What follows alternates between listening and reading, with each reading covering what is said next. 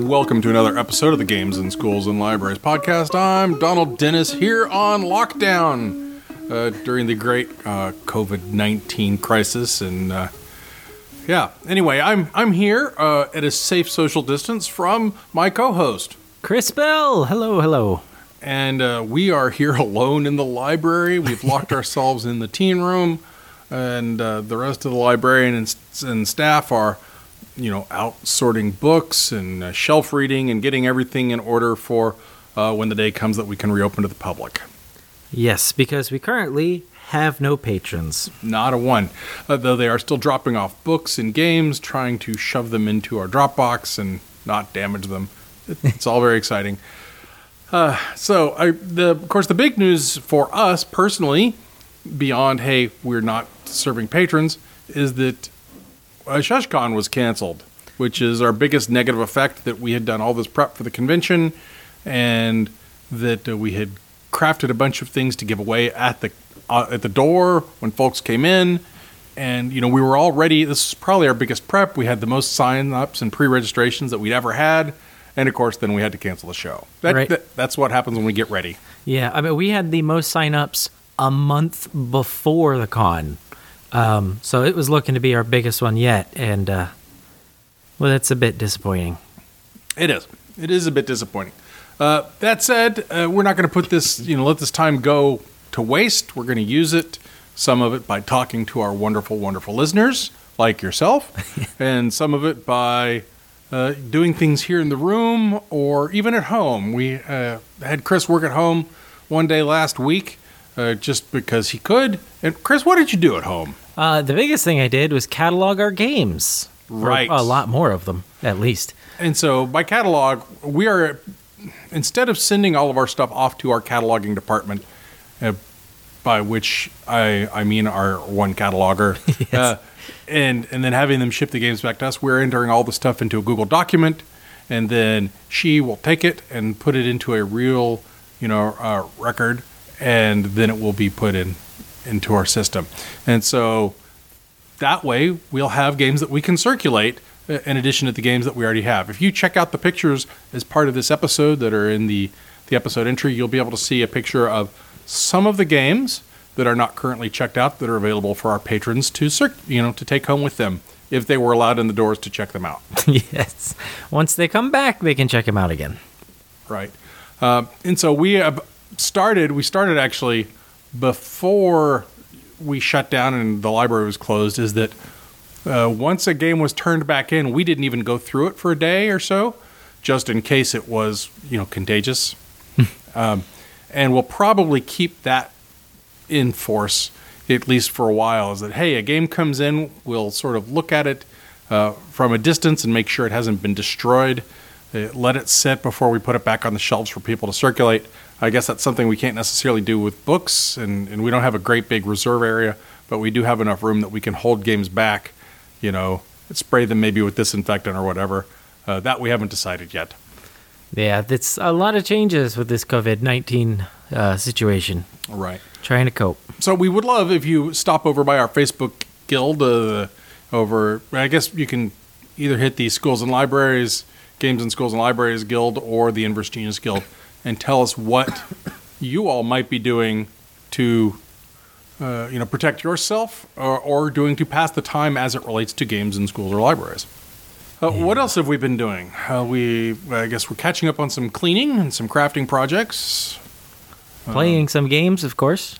Oh, yeah, that's right. So with the whole setting up for the convention, we had publishers donate games to us to either demo and show off to people at the convention, or to set up for people to learn and play at the con themselves.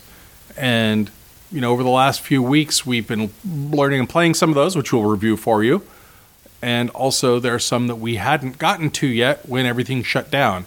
And so we'll be reviewing those over the next few episodes so that you get a chance to hear what some of these most generous game publishers have sent us. Absolutely. And quite a few of them sent us some brand new off-the-shelf games, so some exciting games to look forward to. Right. And some we got some remakes of some ones we've talked about before as well. So there's all kinds of stuff that we'll chat about.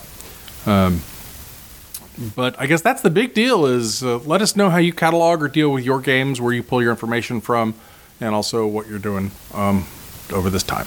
So should we go ahead and get to games and start reviewing them? Absolutely. All right. Do you want to lead off with one? All right. So one of the more recent games we've played called Horizons. Horizons, yeah. Very space science fiction-y game where you are, there are a bunch of different solar systems that are growing, right? That's right. It's based, depending on the number of players is the number of solar systems you have that grow over the course of the game. Yep. And so on your turn, you've got a menu of items that you can select from, which might be anything from, hey, pulling out more planets that you can explore, putting your things on planets, spending your resources, gathering resources, picking up new alien assistants who can help you do things, and utilize their special powers. And if you have any assistants who also have the special power for the action that you chose, then you get to do their special action as well. Mm-hmm. And it was a pretty neat game. It's one that I would be willing to play again should anybody ask for it. And it sort of was the, explore, build up your resources, kind of get your engine running, and then you each had specific quests that you could do to get your bonus points. All right. And one of the really neat things about the game, we only did kind of the, I guess you call it the basic players version. So we're going to have to review it again when we've done the full version. Absolutely. All of our characters had all of the abilities. Everything was the same.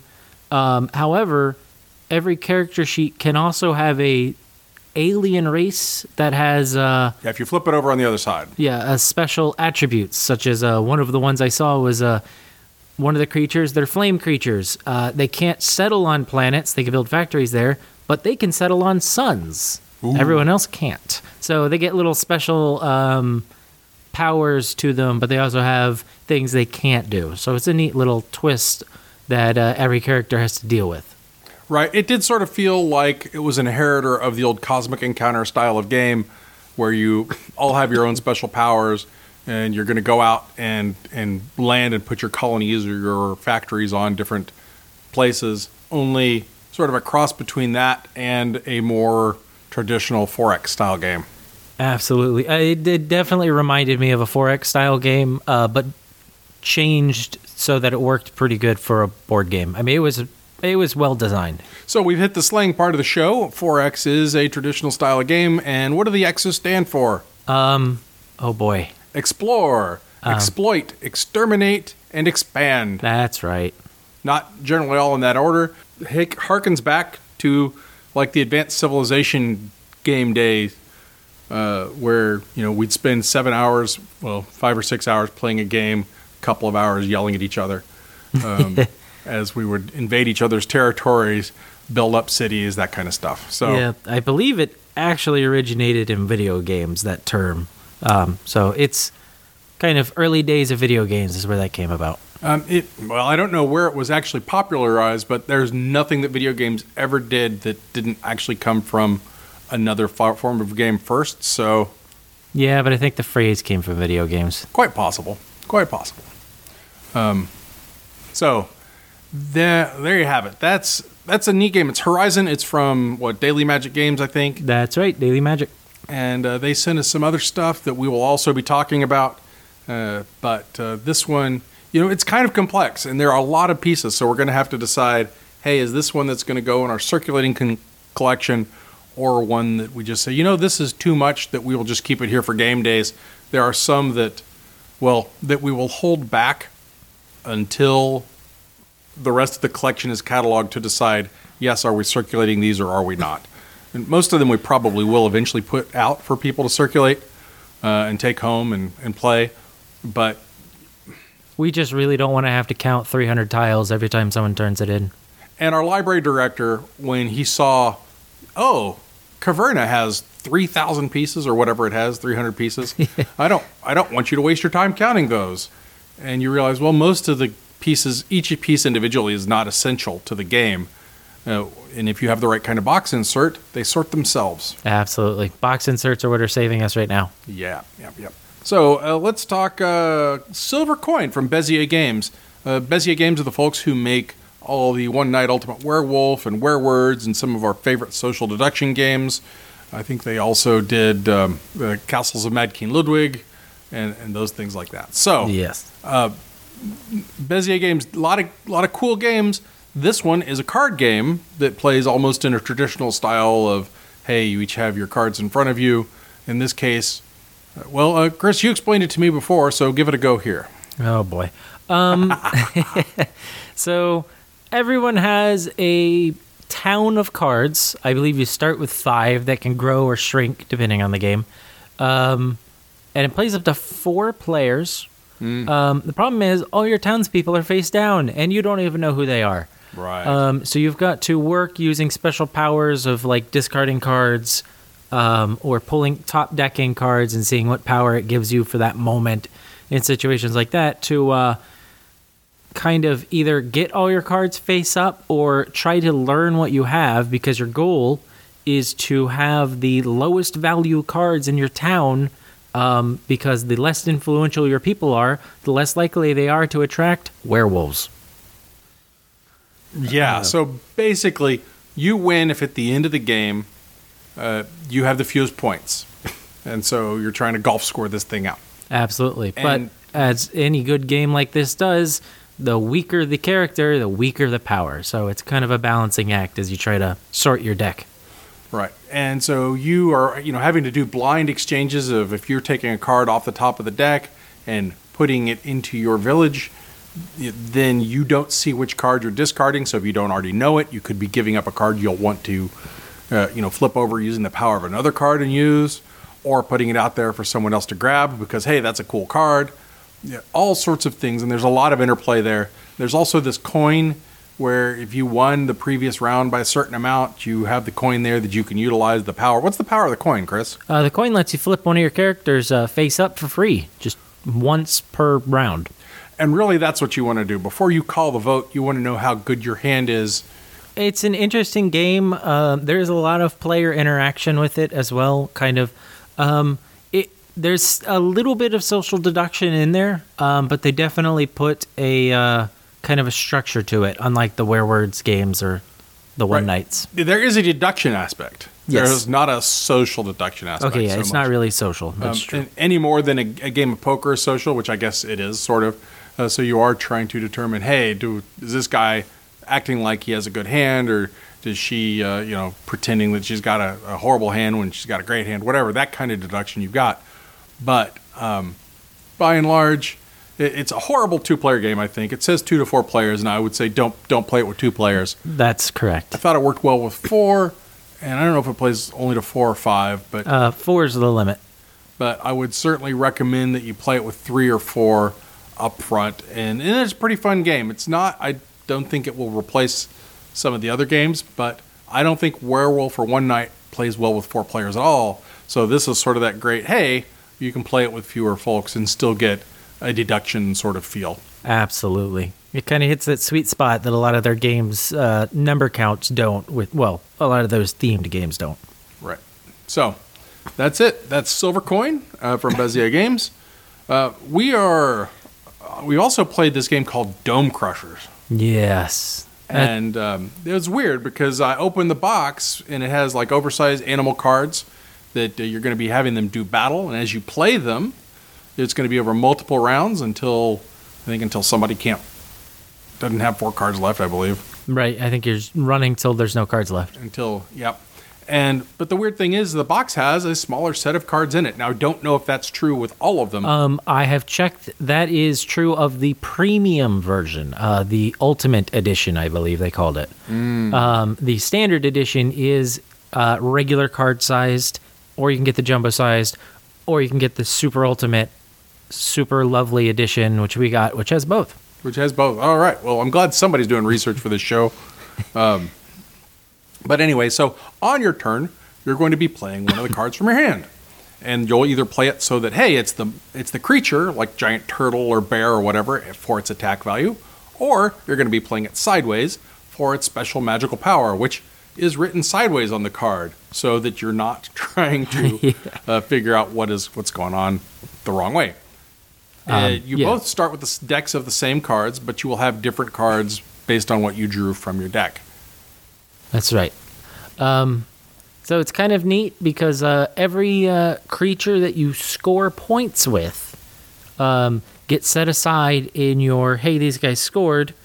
Every creature that you tried to score points with and failed, they get set aside as well, but they don't score. But everyone whose superpowers you used instead, you get to keep them. So They shuffle back into the deck. Yep. it's a balancing act because if you use all your strong guys up front, the other player is going to have some easy rounds coming up. So you really have to figure out how to spread your strongest guys as far as possible so they don't all get used up right at the beginning. The real trick is to get your opponent to overcommit. Absolutely. And get their resources going in. And I think that's sort of where the sweet spot of the game is. I found it to be a marginally interesting game, right? I think it's the kind of game that, because there's a very small card count, however, super appropriate for the libraries. Oh, yeah. And that if you've got a game room or a teen program where it's like, hey, I'm playing this game with somebody, someone else can jump in, they'll play it, they'll pick it up, it'll be really quick. Kind of like the old Brave Rats game, which I think was from Blue Orange, where you're going to play this for a few minutes. It's a time killer while you're waiting for your other buddies to show up so you can all get on multiplayer for, like, if you're waiting for a Mario Kart thing or what have you, that you can get into it. Yeah, it's a great 10, 15 minute or less, depending on how you play it, game for just 2 players. Right. And I do find it, actually, for the amount, for as long as the game is, the decisions are a little more stressful than I, would have given them credit for. So, but that's Dome Crushers. I think it's super appropriate for, a school or library environment where you're trying to, especially if you've got a game design program, it's got some really interesting decisions that are made. But if you're looking to add games to your collection and you've got a wide variety of games and you don't need something in that 2-player 10-minute slot, then I wouldn't necessarily recommend it. It's, it fills a very niche kind of slot in your game collection. So a long time ago, back before Chris was with us, well, before he was with the podcast, I mean, he was, okay, who cares? We played this game called Mangaka, which is an art simulation game where you are competing to do cartoons, and as you're playing the game, you get cards that are going to be in your cartoon every time you draw it, and then there are themes sort of that everybody is going to have to add into it every time, and you have a very limited amount of time to draw it, and based on the elements that you get and you put in the game, you're going to get points.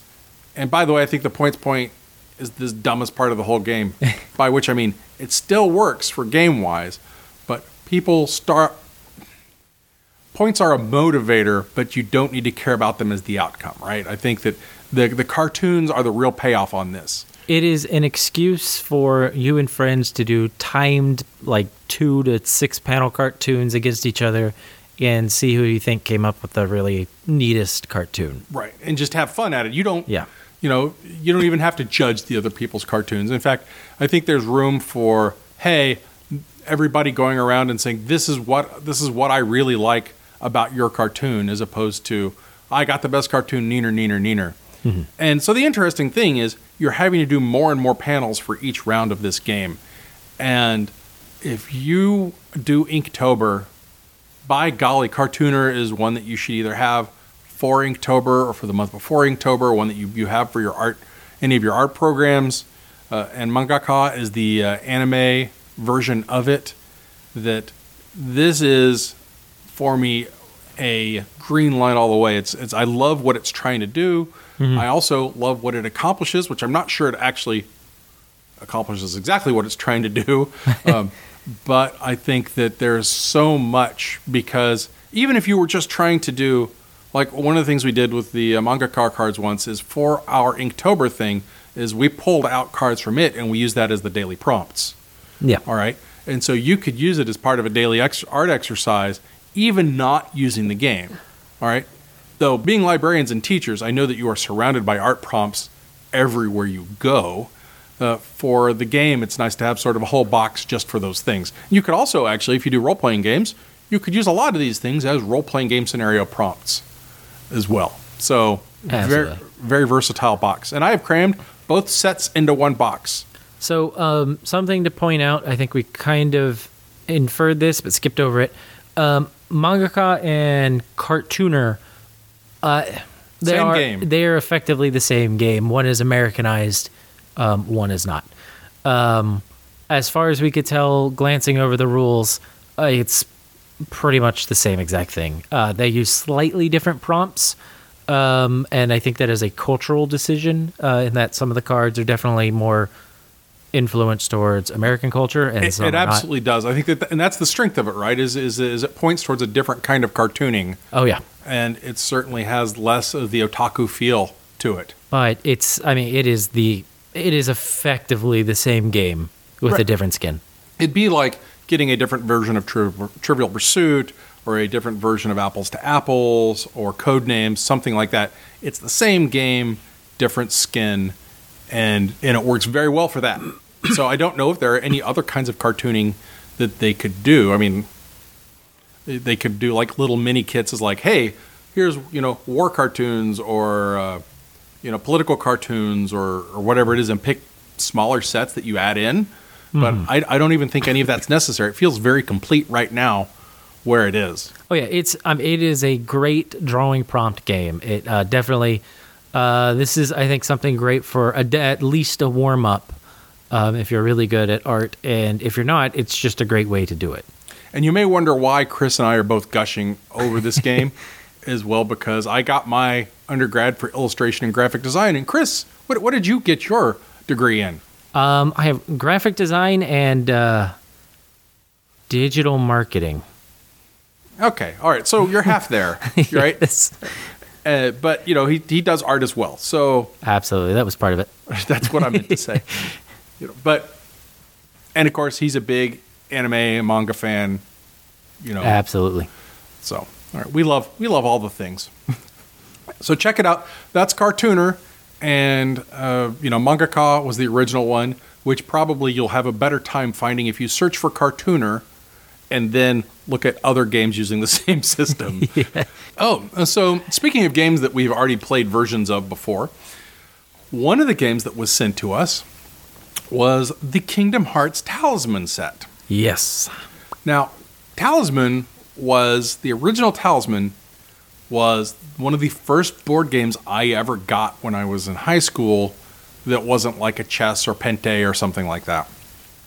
And I had the one that had the black and white cards on one side with, the color on the back, and the puzzle piece board, because this was, the original version of Talisman.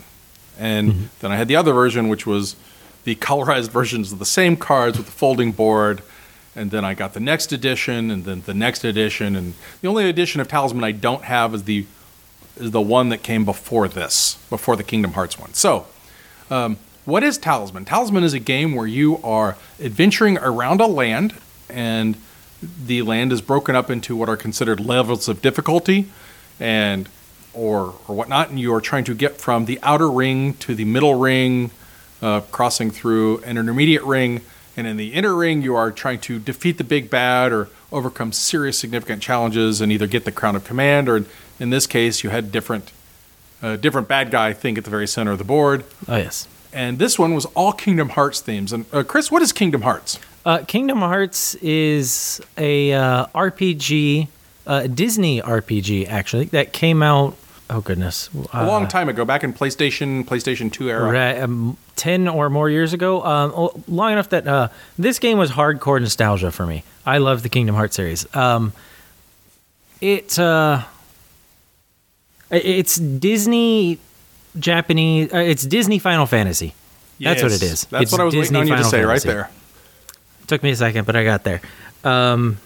It's got a plot line that's almost as complicated as Final Fantasy's. And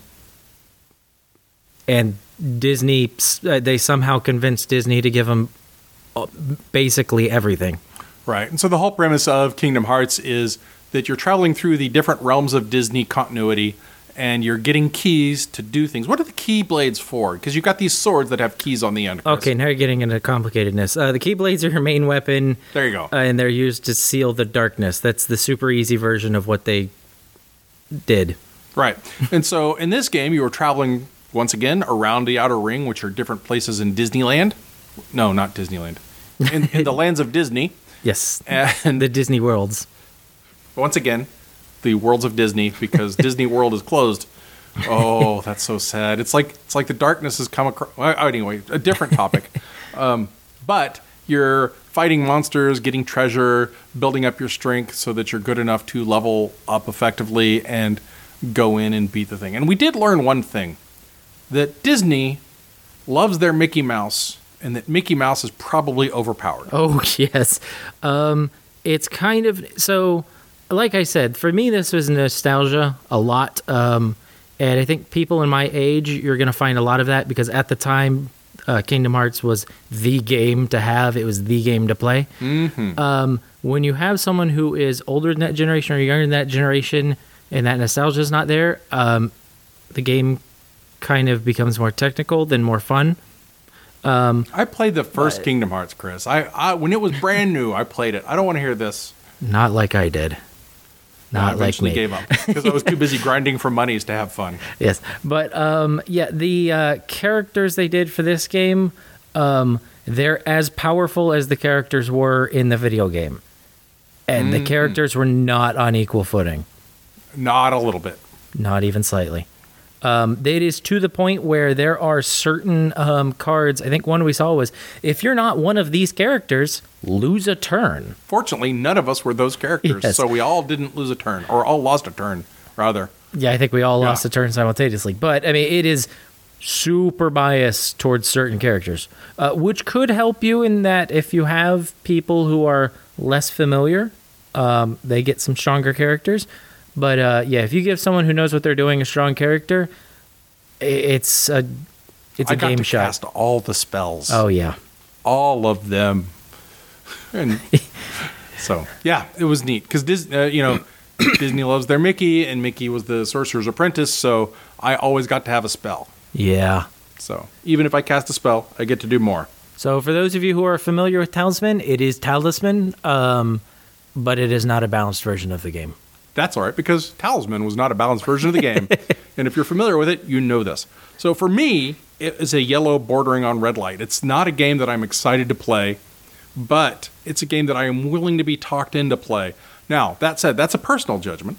Mm-hmm. I also think that Talisman, if you're looking for an adventure style of game, and you have kids who are willing to sit down and play a longer game, and by longer game, I mean one that lasts more than 45 minutes, Talisman, or specifically Kingdom Hearts Talisman, is a great one to have in your collection. And also I think it'd be great for like college libraries as well, because like I said, Chris is of the, or like Chris said actually, he's of the era of, hey, I've played it and I've played the sequel, and I love the characters and the people and all of that stuff. That I think that was when I played most of my Talisman, was when I was in college. I would sneak into the honors dorm and shake a Talisman box, and all of the honors dorm's folks' kids would come down, and we'd play like 15-player Talisman games, which was the worst way, by the way, to play Talisman. That sounds like it. Yeah. But sometimes we played the deathmatch version, which is when you died, you were out of the game, and you could attack the other players, or we'd play with fewer players, but, anyway. So, many ways to play Talisman, and the Kingdom Hearts version is one of them if you're nostalgic for the thing, or if you like Disney, and you want to do the connection between Disney and video games. And that's one of the reasons why we got this, or why they sent it to us, is because at ShushCon this year, we were doing hey, here's video game-related games. Kingdom Hearts fits right in that niche right there. Absolutely. So, beautiful, beautiful. All right. I think the last game on our list that we have both actually played, and we may have talked about it on our previous game, is the Artemis Project. Yes, that is... Yep. I don't know who sent us that. Oh, that's okay. So the Artemis Project we actually paid for. And that was from the Grand Gamers Guild, who I have to mention that on Board Games, one of the other podcasts here on the Inverse Genius Network, was sponsored by the Grand Gamers Guild. That said, we paid for our own copy here at the library, and this particular podcast received no benefit at all from that association. Now, the Artemis Project is a worker placement game that has a variety of kinds of workers. And, well, go ahead, Chris. Do you want to describe it? Or Sure. I mean, really, the game is the different types of workers. you're trying to get the most victory points, of course, trying to do either the most expeditions or build the best buildings or get your engine to do the specific thing based on certain victory condition cards or victory point challenges and whatnot. But the twist in this game is that the workers, there are different workers, and you don't always know what you're going to get. You randomly pull workers that arrive at this location, and everyone's kind of fighting over specific types of workers. Like everyone's fighting over either they want their soldiers for their expeditions, or they need those engineers to help build or run the buildings, or they need the builders to build the buildings.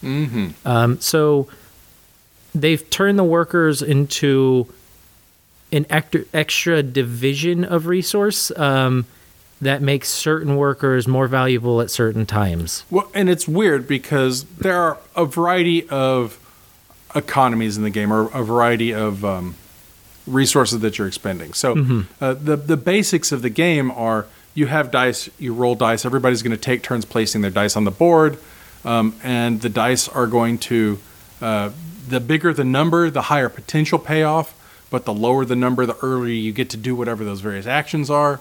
And so it might be, hey, I'm going to collect energy, I'm going to collect metal, I'm going to get people, I'm going to train people, or whatever.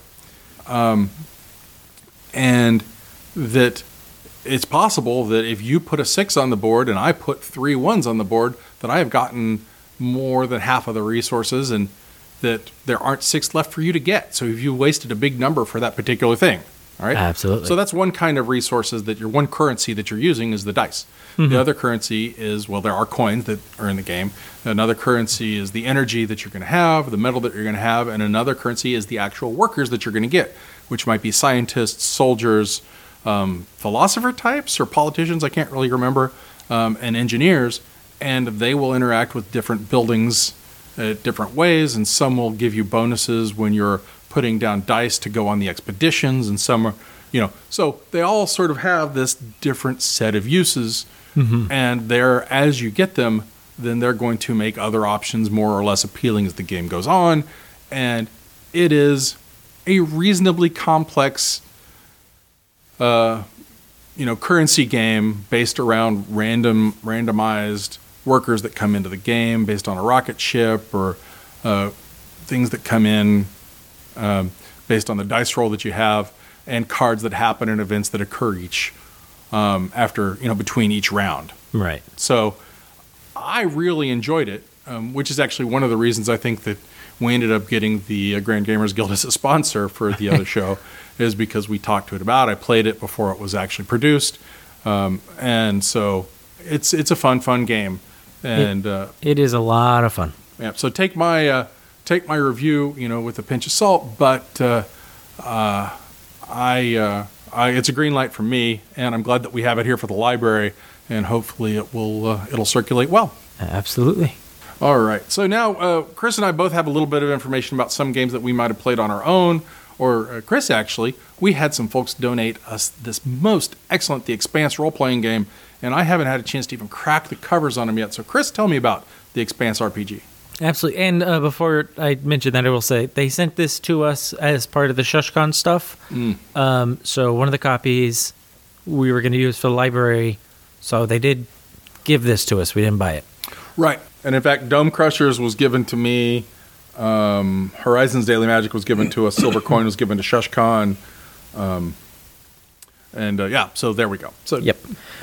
So it is, if you are familiar with the Expanse TV show, it is that. The characters are in the game. The same factions are in there. Your characters can come from any of the factions. The stories, or I guess the small campaign that we got with it, is based around being part of one of those factions, or that I believe the stories shift slightly depending on which one you're in. But right, your perspective matters a lot in The Expanse, so I imagine it matters in the game too. Yes. So it is very much based off of the books and the TV show. This, I believe, is more geared towards the TV show based on the character's design, more than anything. It tries to blend the standard RPG system, like your character is important with the space combat aspect of the game. And it does do some interesting things, such as your character's wealth matters for what kind of resources your crew can have. One thing I do like they do during your downtimes, you can choose, because space travel in the Expanse takes time. It takes at least a couple days, if not longer, to get from Mars to Earth and to the asteroid belt. And during those off times, the between the sessions parts, you actually get to decide what you're going to do to advance your character. Are they going to train? Are you going to go to your faction and try to up your standing? Are you going to try to make your money situation a little better? Right. So your character development happens between the games, which I think is kind of a neat system. So the downtime has its value. And I would actually also say that it's probably based off of the books, because they don't mention the television series where I'm looking, but the books and the TV series are awfully close, so it could be either. I do notice there's no pictures of anybody on the TV shows on the covers of the That is true, but the ship designs are very much TV show based. And so, but I think that James A. Corey and or the two people who are James A. Corey, the author of The Expanse, they had a lot of feedback. So who knows? I don't imagine that like some series that there's considered to be a whole is much difference. Yeah. So this is from Green Ronin Publishing, who sent that to us. Absolutely. And we are big fans of theirs. Well, I'm big fans of theirs. I don't know if Chris has had too much to do with them before this. Not so much. This is part of their age system, one of their age systems of games. So if you played any of their other age games, then you will be able to jump right into this pretty darn quick. Absolutely. One thing I will say, I can't quite tell, based on what I've read through it so far and looked at the stories and such. This game, I will say, on the surface appears to tote the line of being almost too complex in certain aspects, trying to force certain elements in, but at the same time, they added in some elements for RPGs that I think are just brilliant.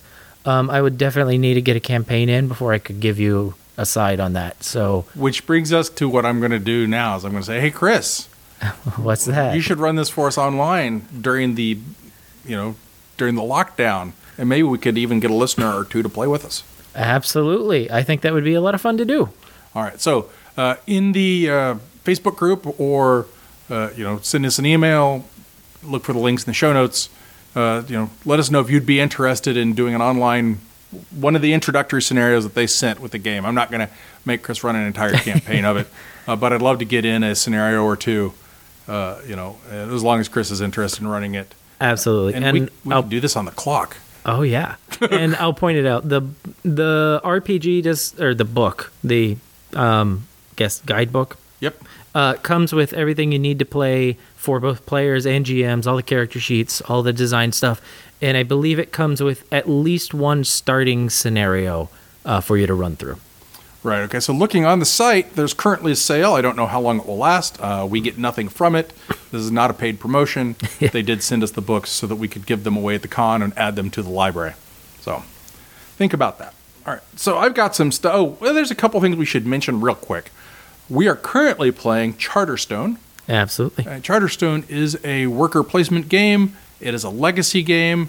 I don't think it's necessarily good for schools or libraries unless you are not adverse to purchasing the refill packs. And we will, when we get done, we'll let you know if Charterstone is one of those games where you have a completed copy that is good for anybody to play at the end of the campaign. Then it will be wonderful to have in your school or library.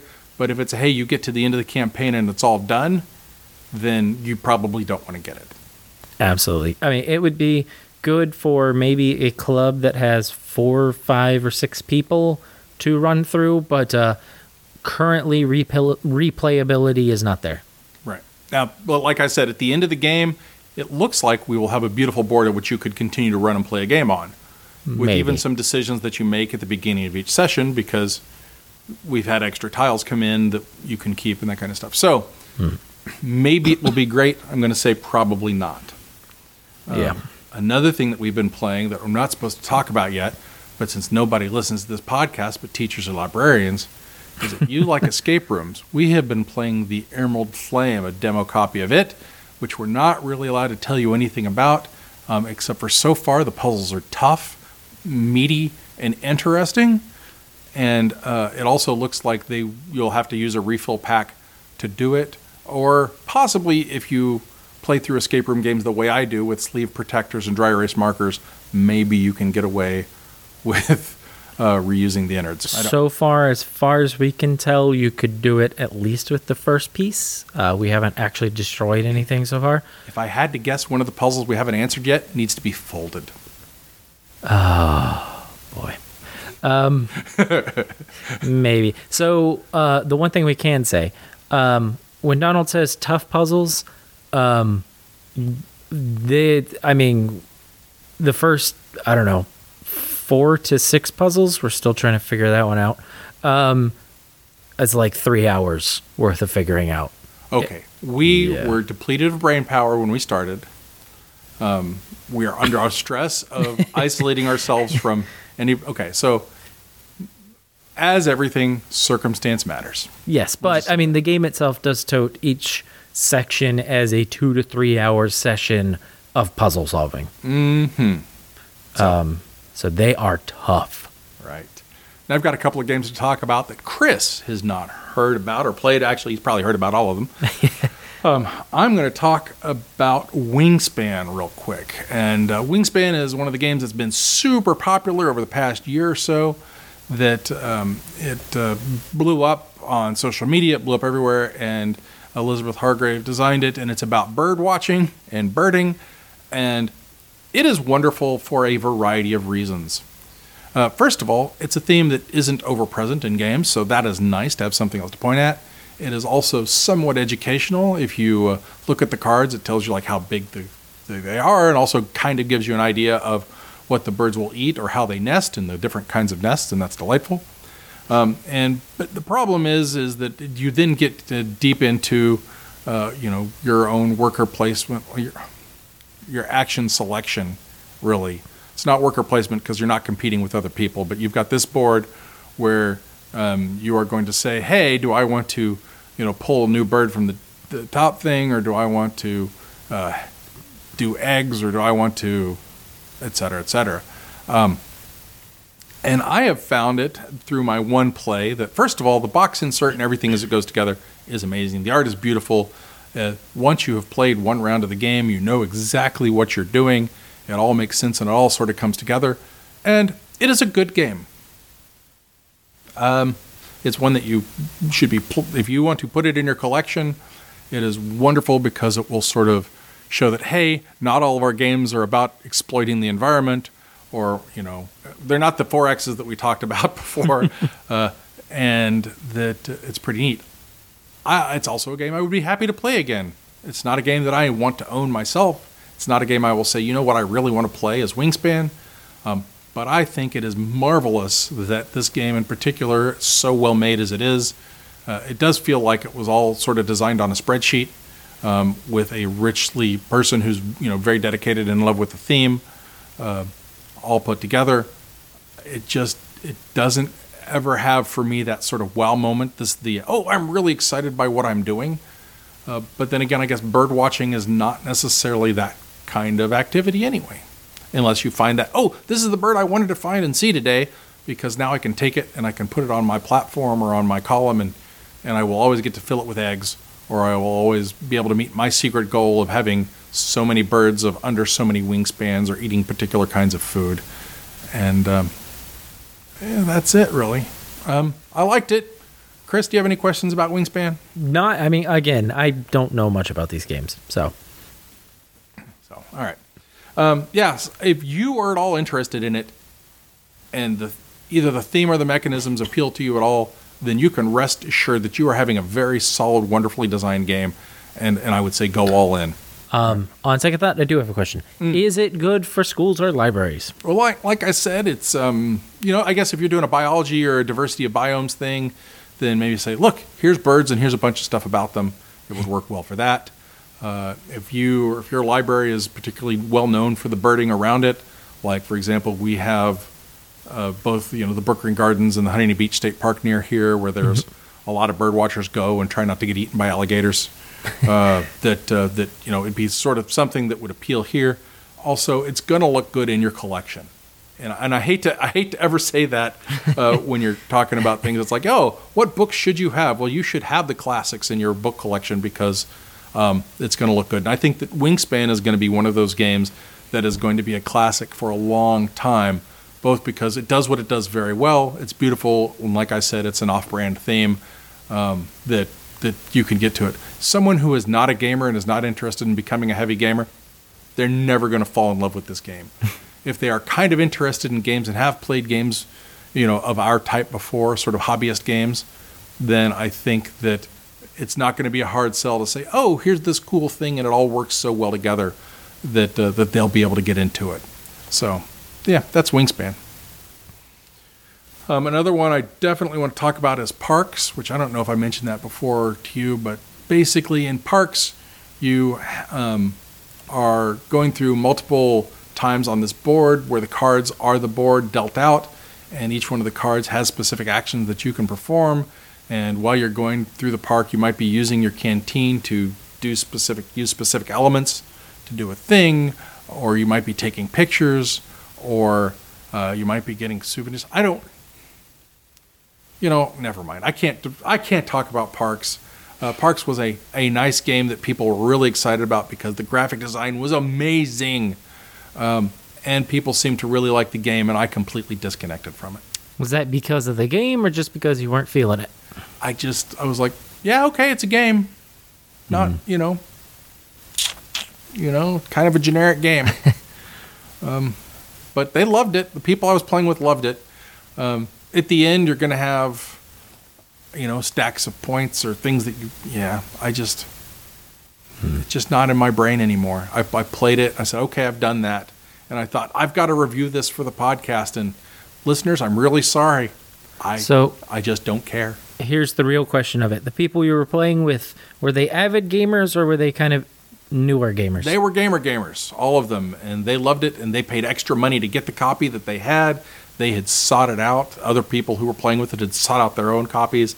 And they all liked it. And I think if you're at all supporting of, hey, national parks or state parks or any kind of parks, and you're looking for a, mid to lightweight game, I would say it's a midweight game, maybe on the lighter end of that, with a variable board because you're going to play the cards in different positions, so you don't always know which of the different park locations you'll be going to in what order before you start. Then it's got that. It felt to me sort of like a paint by numbers game, which was a shame because the production value on this was, if you like the art style at all, looking at it, you're going to go, this is a really nice game.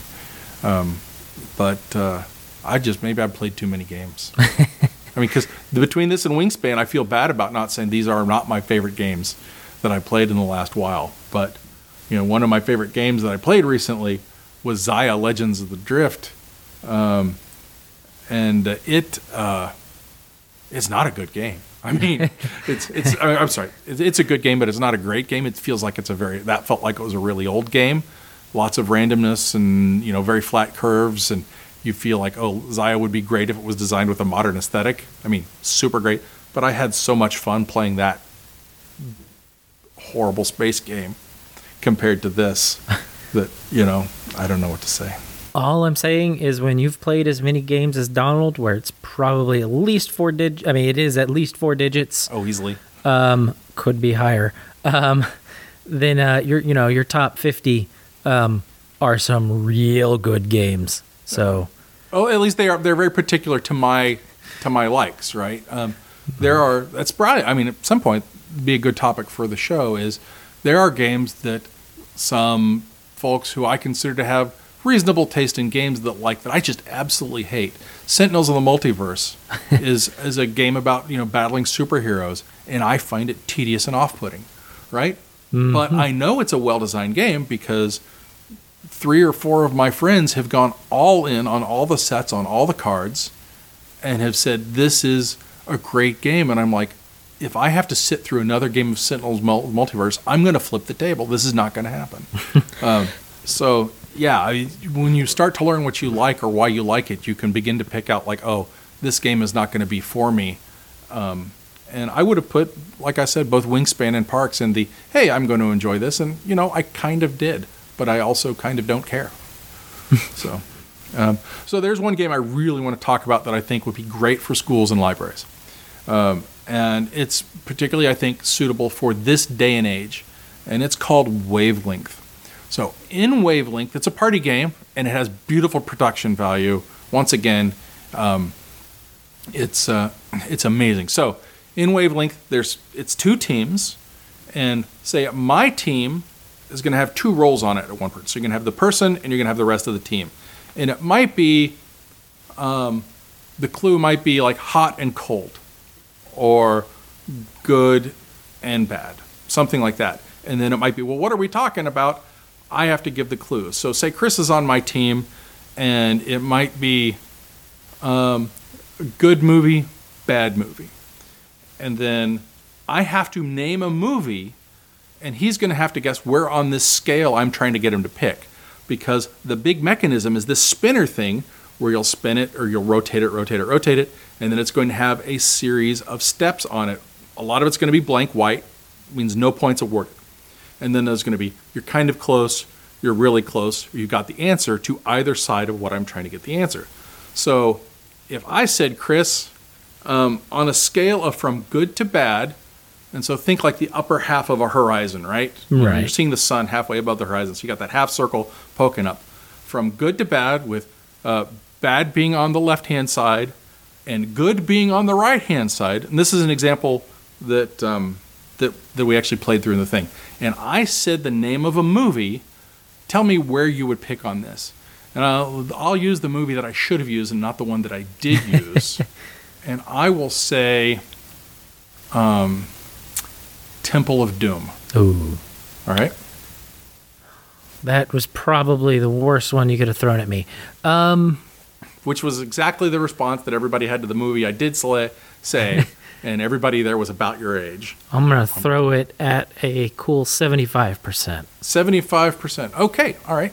So because it wasn't great and bad, and it was only good and bad, no. All right, so it was basically, imagine it's a scale of 1 to 10, with 5 being straight up. I would have put it at about a 4. All right, that's exactly where the line was. And so I was trying to pick a movie that was right at that, 40 to 45% across. All right. Oh, well, then he's got about the similar opinion I do of those kind of movies. And so that is for that. All right. And so, but he's picked it. So Chris has picked where he thought I picked, and then the other team is going to vote. Was Chris high, or was he low? Or actually, they're going to think, is the real answer higher or lower than where Chris it is? Because there's a little lever. Basically, let me physically explain the game again. There's the spinner. On the spinner, or a rotating dial. The top half of the dial is visible to me. It's going to show this narrow range. I will then close the shield. I will give my clue. I will turn it back to Chris. Chris is going to turn a little lever that shows where he thinks the right answer is. All right? If he falls anywhere in that, from marginal to very close to exactly the right answer, our team's going to get points. All right? The other team is going to say, was Chris high or low? Or, do they think that the right answer is higher or lower? And they're going to vote. And if they're correct, they're going to get points. And then I slide the slider back and reveal where Chris's line was on that. And this, I think, why I think this is such a neat game is because you are trying to look at things from other people's point of view. I'm trying to give a clue that matches Chris's age, his interests, his et cetera, et cetera. Like, I couldn't say, movie good or bad, and I don't know, say Dr. Zhivago, because there's no way he would know that. All right. And there's also some of them are like big or small, hot, cold, and there's hundreds of these little cards that have the deal. And then I think that there's a also a deck of cards or something that says what it is that they're trying to do, like movies or, food or that kind of nonsense. And so I think that it's just a beautiful game for that. Now, I found it moderately entertaining, but the production is so good. People who have not played just a metric ton of party games are going to find this really engaging. It's going to stir up conversation, and I think it's seriously green light. It's one that we are probably going to buy a copy of for here at the library just for our game days so that we can get kids all participating on 2 teams where they're talking to their teammates. You've got a lot of engagement there. It hits on a lot of levels that I think will be very exciting. And I also expect it's going to circulate well because it's going to be a great one for birthday parties and that kind of stuff. So that is, what was it called? It was called Wavelength. And by golly, I recommend it. For me, it's not probably my favorite party game, but I think it does a whole lot that is would be very useful for people to be better at these days. Does that sound interesting to you, Chris, having had it explained? So, yeah, hearing it, I think, so as a game that, say, for my private group of people I play games with, maybe not my number one pick, but especially for somewhere like the library or with friends, just as a fun game to play, that actually does sound like a really well-designed game from what I can hear about it. Well, I could also see it being useful for school, right? Oh, yeah. That sounds like an excellent classroom game. Because you could change the topics, right? You could also change, you could make a whole history set of cards for it and still use the mechanism. I think that it would work very well, right? So it's versatile and well within its thing. And I was thinking about it so much, I was like, ooh, we could 3D print a couple of these little cardboard pieces that they were using, and it would be much cooler if we did. I was like, oh, but it's already so nice, and what I wanted to do wouldn't fit in the box, and blah, blah, blah. So, look at Wavelength, and let me know what you think, because I'm pretty excited about getting a copy here for the library beyond even my excitement of playing it. So, we've talked for, nearly an hour. I think we're done. All right. That sounds good to me. All right. So, listeners, thank you for listening to us for this long, if you got to this point. Once again, check us out over on Facebook or send us email if you want to get in on Chris's Expanse game or whatnot. Yeah, that's it. I'm Donald Dennis. I'm Chris Bell. And you've been listening to Games in Schools and Libraries. Goodbye. Bye. Well, thank you for listening to this episode of the Games in Schools and Libraries podcast.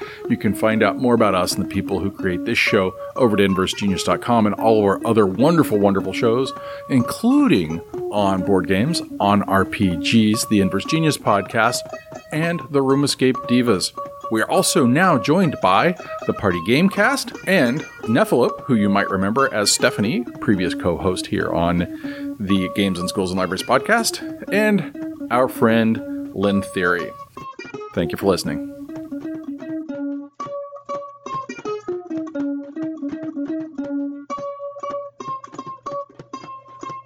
Games in Schools and Libraries is produced in association with the Georgetown County Library System.